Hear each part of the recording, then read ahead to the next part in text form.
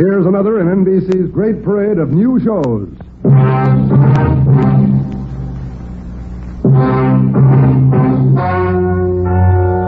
Ladies and gentlemen, the story you are about to hear is true.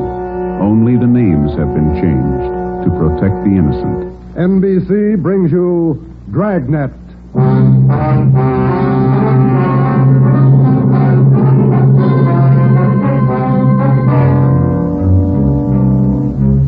You're a detective sergeant. You're assigned to homicide detail. A 22-year-old girl has disappeared. A letter has been received. It demands $30,000 for the girl's return. The letter is signed, The Wolf. Your job, get him. Dragnet, the documented drama of an actual crime, investigated and solved by the men who unrelentingly stand watch on the security of your home, your family, and your life. For the next 30 minutes, in cooperation with the Los Angeles Police Department, you will travel step by step on the side of the law through an actual case, transcribed from official police files. From beginning to end, from crime to punishment, Dragnet is the story of your police force in action.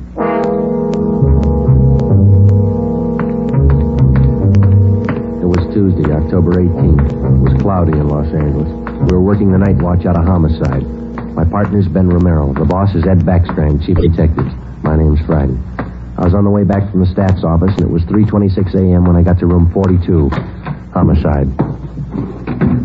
Got those mugs you asked for, Joe. Here they are. Thanks, Harris. Backstrand leave yet? In a minute, I'm going out with him. What's the address out there, the Sullivan place? 814 Castro Boulevard. You go straight out Santa Monica, take a left at Castro. I remember. You ready, Chief? Yeah. Friday, you call Romero yet? Right now. Get on it. This one we don't fool with. Yeah. Come on, Harris.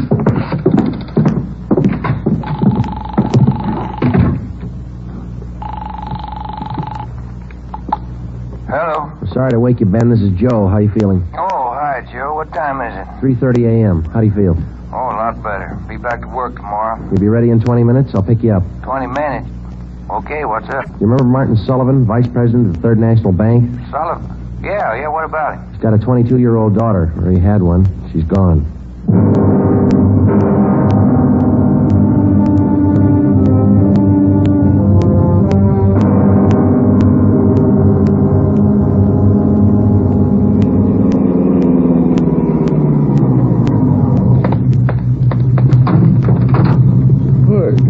Good time, Joe. Where are we heading? Sullivan home out on Castro Boulevard. Ed's out there now with Harris. Any leads to work on? No, nothing so far. The girl disappeared a little before 1 o'clock yesterday afternoon. At 11 last night, he got a letter. They want $30,000. Sullivan hasn't got that kind of money. Yeah, I know it. Poor guy's almost out of his mind. Fill me in. How did it happen? Well, the guy took the girl out of business school. He had her called out of class. Told her father was sick, said he was a friend of the family's. Well, how about the teachers? What was their story? Said the girl didn't want to go with the man at first, but he finally talked her into it. Kept telling her father was dying. That's about as low as they come. Yeah. Did he use a car? Witnesses said it was a blue sedan. They didn't get the license number or the make. Did they remember what the guy looked like? About 5'9", 160, brown suit, dark hair. Nothing else? No. Here's a copy of the letter. The usual. Read it. Yeah. I have your daughter, Judy. Get, what's that? $30,000. $30,000 quick if you want her back alive. Don't call police or I'll kill her. Contact you later. Signed, what was it? The Wolf. Oh, Wolf. Huh? I could think of a better name. Come on, here we are. Got the original note, Joe. Lee Jones down at the crime lab. He's checking it for prints and handwriting. Well, if he was... Oh, hi, Davis. Right on the house, boys. Just waiting for you. Thanks, Dave.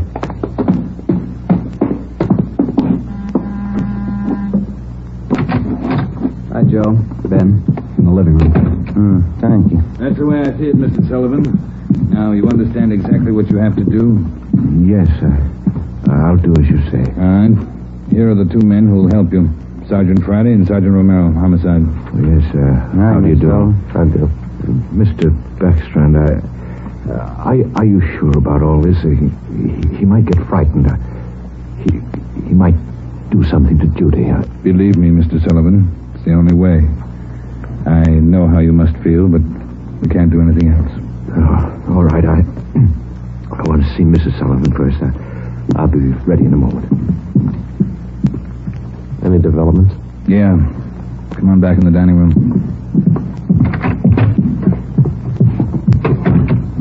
There it is on the table. Second note from the guy. Telegram. When'd this come? About half an hour ago. Guy phoned it into Western Union from a public booth. Couldn't trace it. I see you. Yeah. Be at Elysian Park, 5 o'clock this morning, near Balkan Drive. Come alone. Bring 30,000. Will return girl. Don't tell cops. Kill her if you do. The Wolf. 4 a.m. now, Skipper. Not much time. I know it. We'll have to do as he says. No other way. Then Sullivan's going out there alone? You're going with him. You and Romero. You'll be hidden out in the trunk of the car. Any plan? Get him. That's all.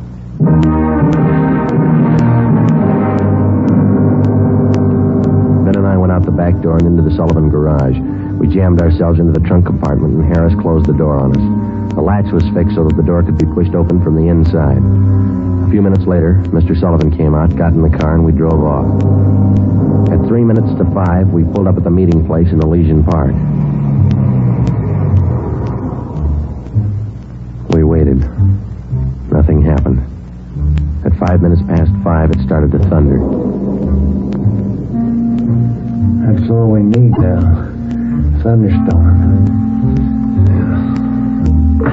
Stuff in here in this trunk, isn't it? Oh, yeah. Ben, listen. Sullivan? Must be. Wonder if he's seen anything. Sounds like he's pacing up and down alongside the car, doesn't it? Yeah, listen. Can you hear anything else? Can you? No, we better stay under cover. Yeah. Rain's starting in. Wonder what happened to the wolf. Cold feet, maybe. Let's wait it out.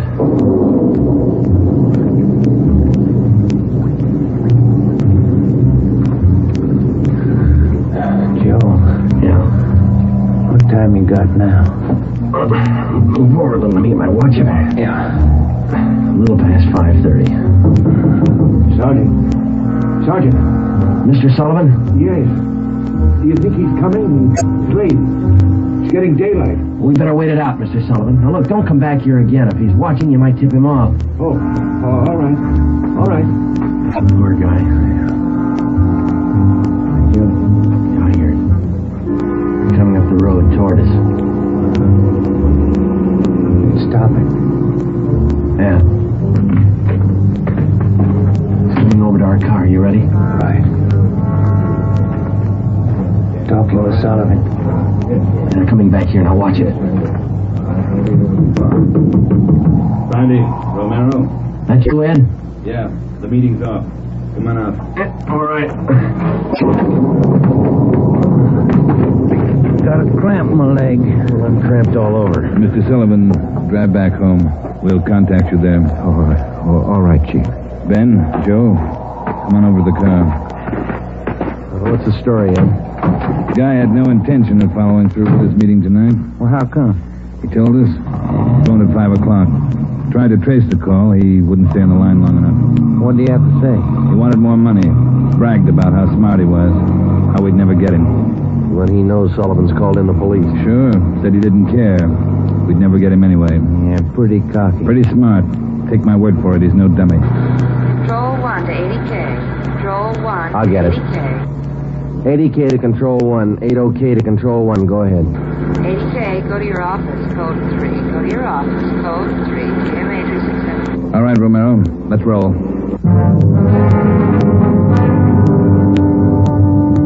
More than 12 hours had passed since word of Judy Sullivan's disappearance had been phoned in a homicide. During that time, an all-points bulletin containing the descriptions of the suspect, his car, and the girl had been sent out on the teletype to law enforcement agencies throughout the area. The same descriptions were broadcast over the police radio every hour.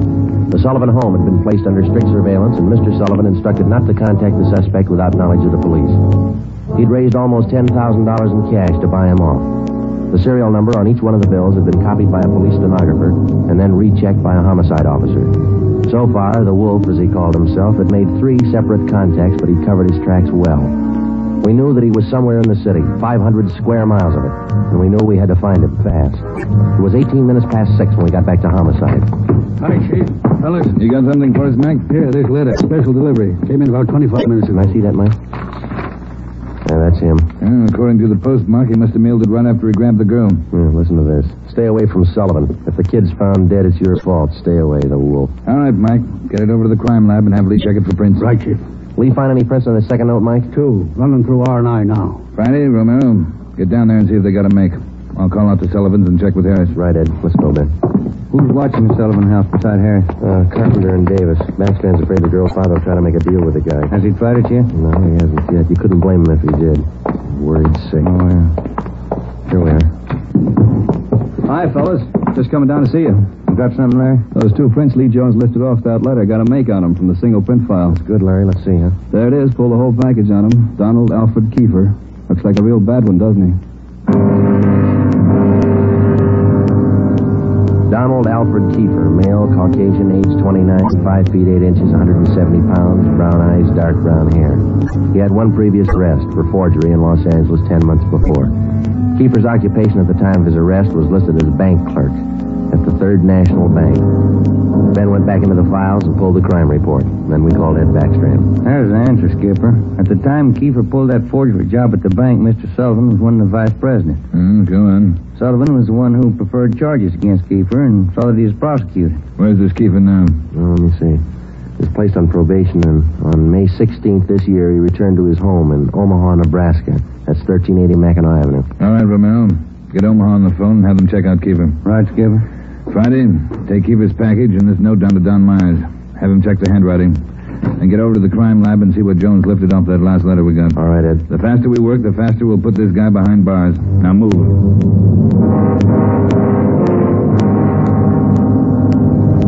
How's the writing compared, Don? What'd you find? Yeah, looks good. See here? Slants as crosses, double oops as L's, open A's, pressure on the downstroke. Donald Kiefer, the wolf, same handwriting. Lifted 3 prints off this last note, Joe. Brought them out with the iodine fume gun. They match with the first. Thanks, Lee. Did you find anything else? I don't know if it'll help you much. We examined the paper for watermarks and texture. Both notes are written on the same kind of paper. Impressions show both pieces of paper from the same tablet.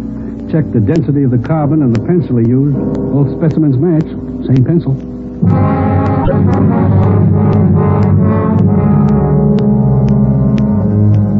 By mid-afternoon, Donald Kiefer's description had been broadcast throughout the area. Bulletins were dispatched to all departments, and an APB was teletyped to the entire state. Men were stationed at every post office in the city to watch for notes that might come through the mail.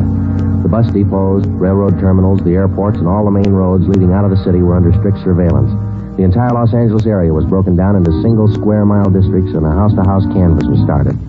A squad of men were assigned to cover each square mile. Outlying towns and cities were requested to do the same. By 5 o'clock that afternoon, the greatest Dragnet operation in the history of the city was underway. We were sure Donald Kiefer was somewhere inside. At 12 minutes past 5, Ben got the call back from the Omaha police. Yeah, I got it. 6 X-ray 419. Nebraska place, right. Well, thank you a lot. Yeah, bye. They had a make on the car. Lots more. The Omaha cops looking for Kiefer, too. Want him for a robbery there 2 months ago. Yeah? In that robbery, used a stolen 1939 blue sedan. Nebraska license plate, 6 X-ray 419. Well, how about his family and his friends back there? They all been checked? Yeah, they said Kiefer left Omaha about 6 weeks ago. Didn't know where he was heading. Well, get that car description to communications, huh? APB, teletype, and broadcast. I'll tell Ed. Yeah, right, Joe. Friday, Romero. Yeah, Ed. What are you tied up with? Well, just got a call from Omaha. A make on Kiefer in the car. Give it to me. You two get out to the Sullivan house fast as you can. T. Harris. What's happened, Skipper? Martin Sullivan's disappeared.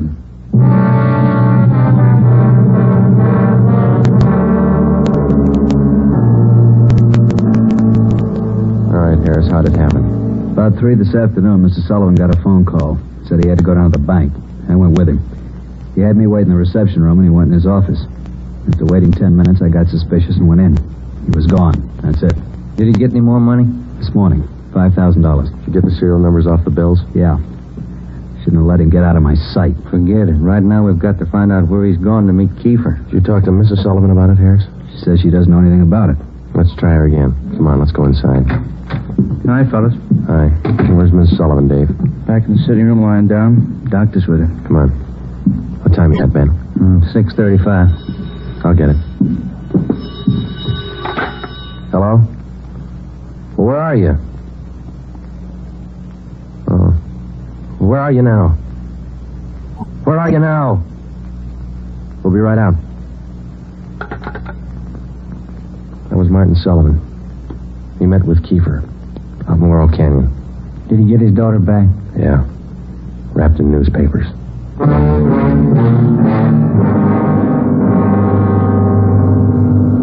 All cars in the area were notified that a contact had been made with Kiefer.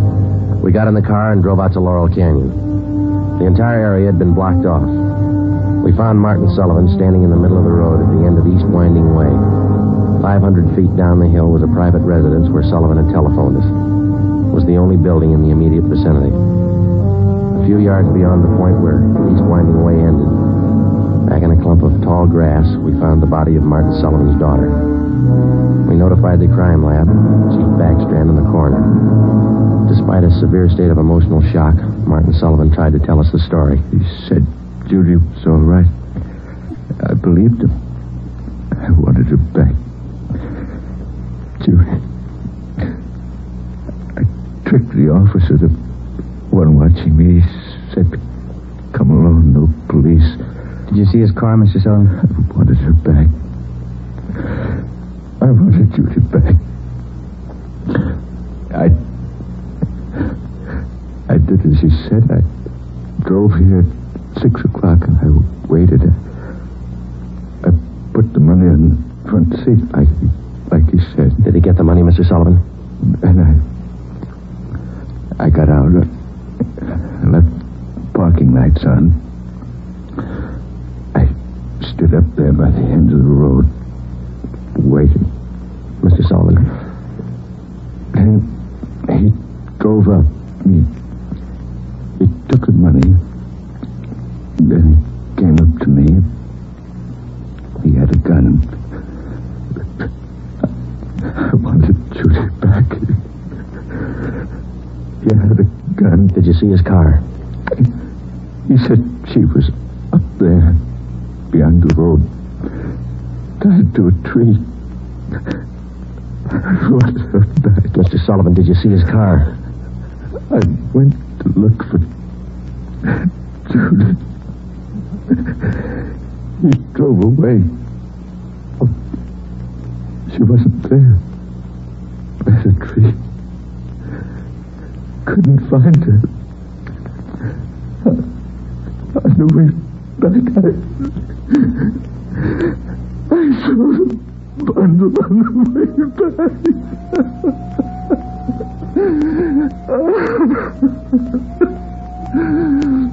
Let me find it. Judy. Let me find it.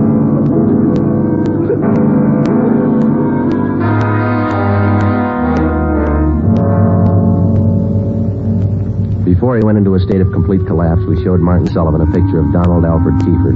He definitely identified him. The information was immediately relayed back to Central Division, rebroadcast to the entire police radio system. A teletype was dispatched to sheriff's offices, and communications were sent to police stations throughout the country. The house-to-house search throughout the entire city intensified.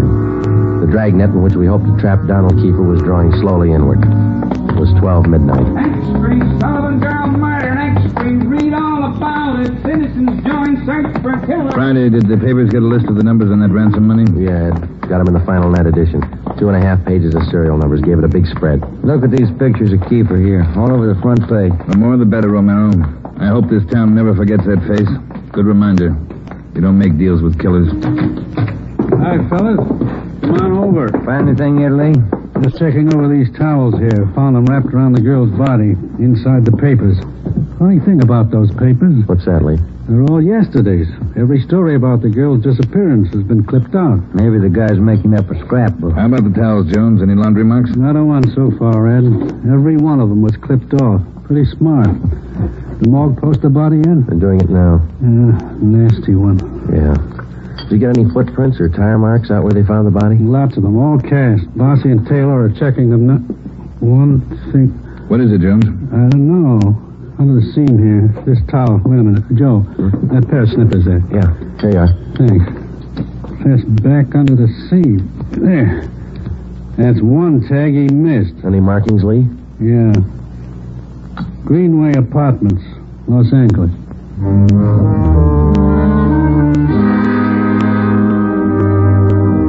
One look at the apartment was enough. In an adjoining garage, we found the car which Kiefer had used, a blue sedan. Nebraska license plate 6X-ray 419. When we got back to the office, Chief Backstrand immediately issued a cancellation of the want order for the blue sedan, and then he ordered a detail of men to stake out the car in the event Kiefer decided to come back for it.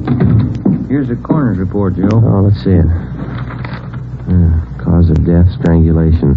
Time of death, Monday, October 18th, approximately 2 p.m. 1 hour after he grabbed her?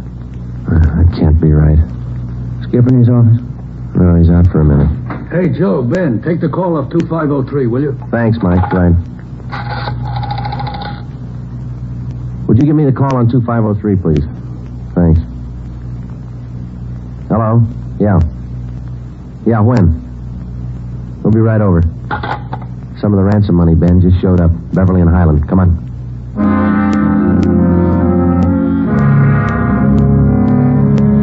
The man's name was Ralph Donahue.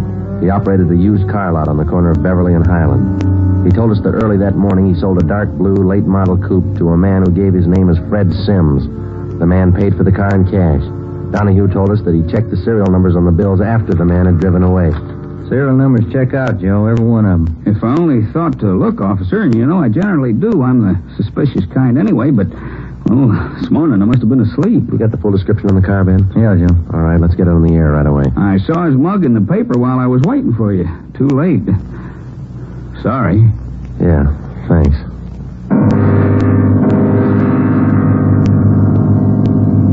At 10 minutes past 3 that afternoon, another piece of the ransom money turned up at a busy downtown department store. The clerk was unable to remember who gave her the bill. The detail throughout the general downtown area was strengthened. The house-to-house search of the entire city for Judy Sullivan's murderer went on. The afternoon dragged into the early evening. At 20 minutes to 7, Ben and I had a hamburger and a cup of coffee in the drugstore at East Broadway and 3rd.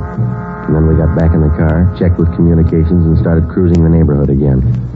At 9 minutes to 8, a man answering the description of Donald Kiefer was seen crossing Sunset Boulevard just below Highland. 7 minutes later, the same man was reported near the intersection of Hollywood Boulevard and Las Palmas. Communications relayed the information.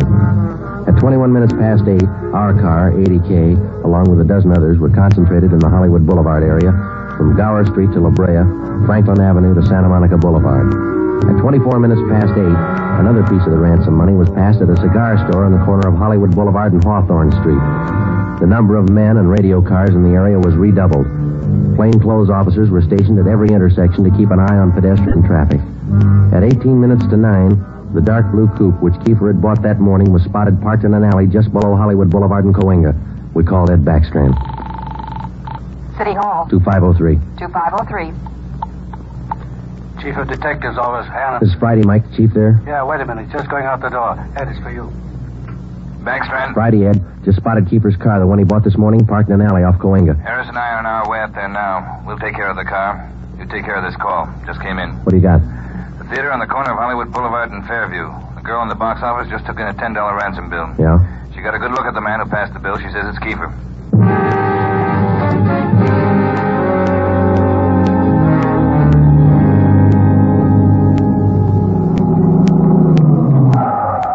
All right, Ben, come on. Yeah.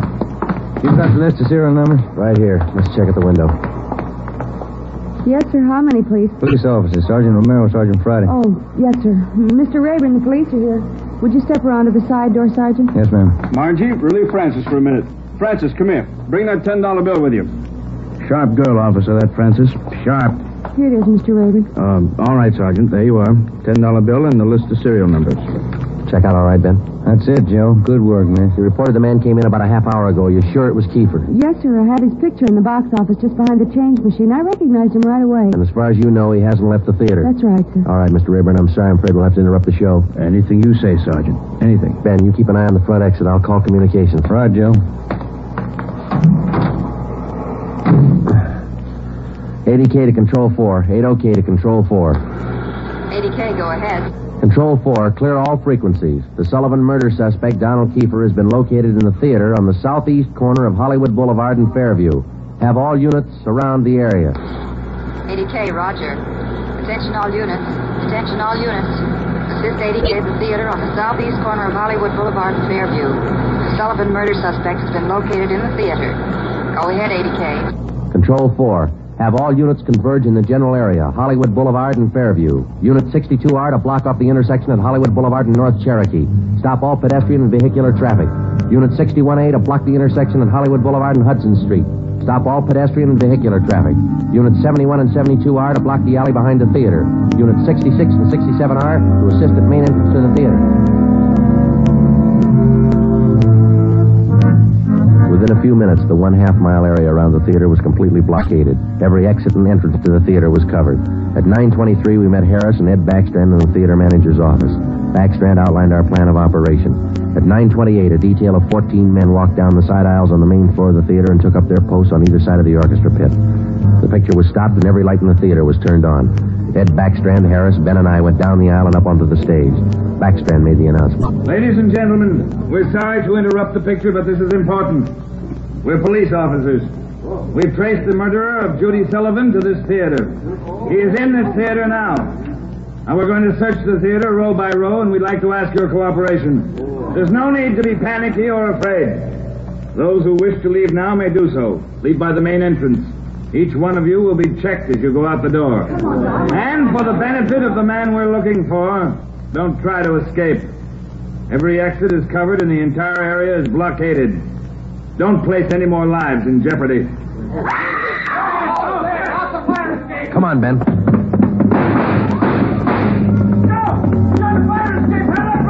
Backstage, Joe. We can make it from there. All right, let's go. Come on, hustle it, Ben. Yeah. The next building. You'll probably try to jump for it. All right, watch it. I think this door leads out to the roof. There he goes. All right, keeper, hold it. Don't shoot, I give up. Throw your gun down. Over here. Don't shoot. Don't. Let's get him. All right, coppers. I got it figured. They won't top me for this. Didn't know what I was doing. Put the cuffs on him, Ben. Get away from me, you crumb! You shouldn't have hit him, keeper.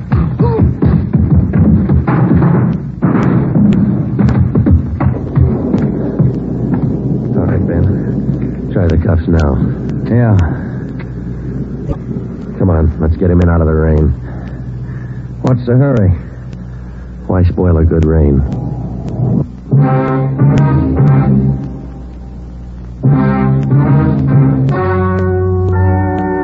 The story you have just heard is true. Only the names were changed to protect the innocent. Donald Alfred Kiefer was tried and convicted of murder in the first degree. He was executed in the lethal gas chamber at the state penitentiary. You have just heard the 15th in a new series of authentic cases transcribed from official files. Technical advice for Dragnet comes from the Office of Acting Chief of Police, W.A. Wharton, Los Angeles Police Department. Tonight's program is dedicated to Deputy United States Marshal John B. Glenn of Boise, Idaho, who on the morning of July 31st, 1940, gave his life so that yours might be more secure.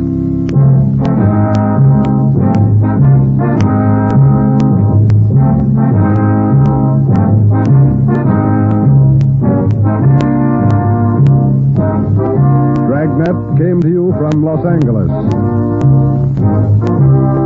Theater Guild on the Air returns tomorrow night on NBC.